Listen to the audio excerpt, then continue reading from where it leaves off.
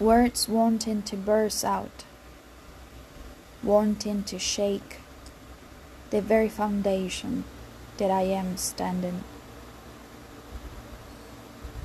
Would I be able to unravel the reasons behind it?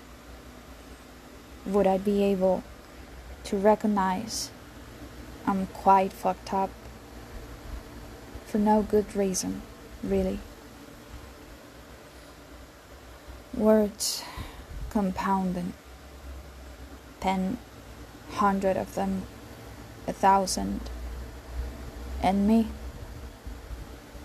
experiencing this heavy weight at the very center of my chest, at the very center of my life, the life I've chosen, a good life, a good enough life.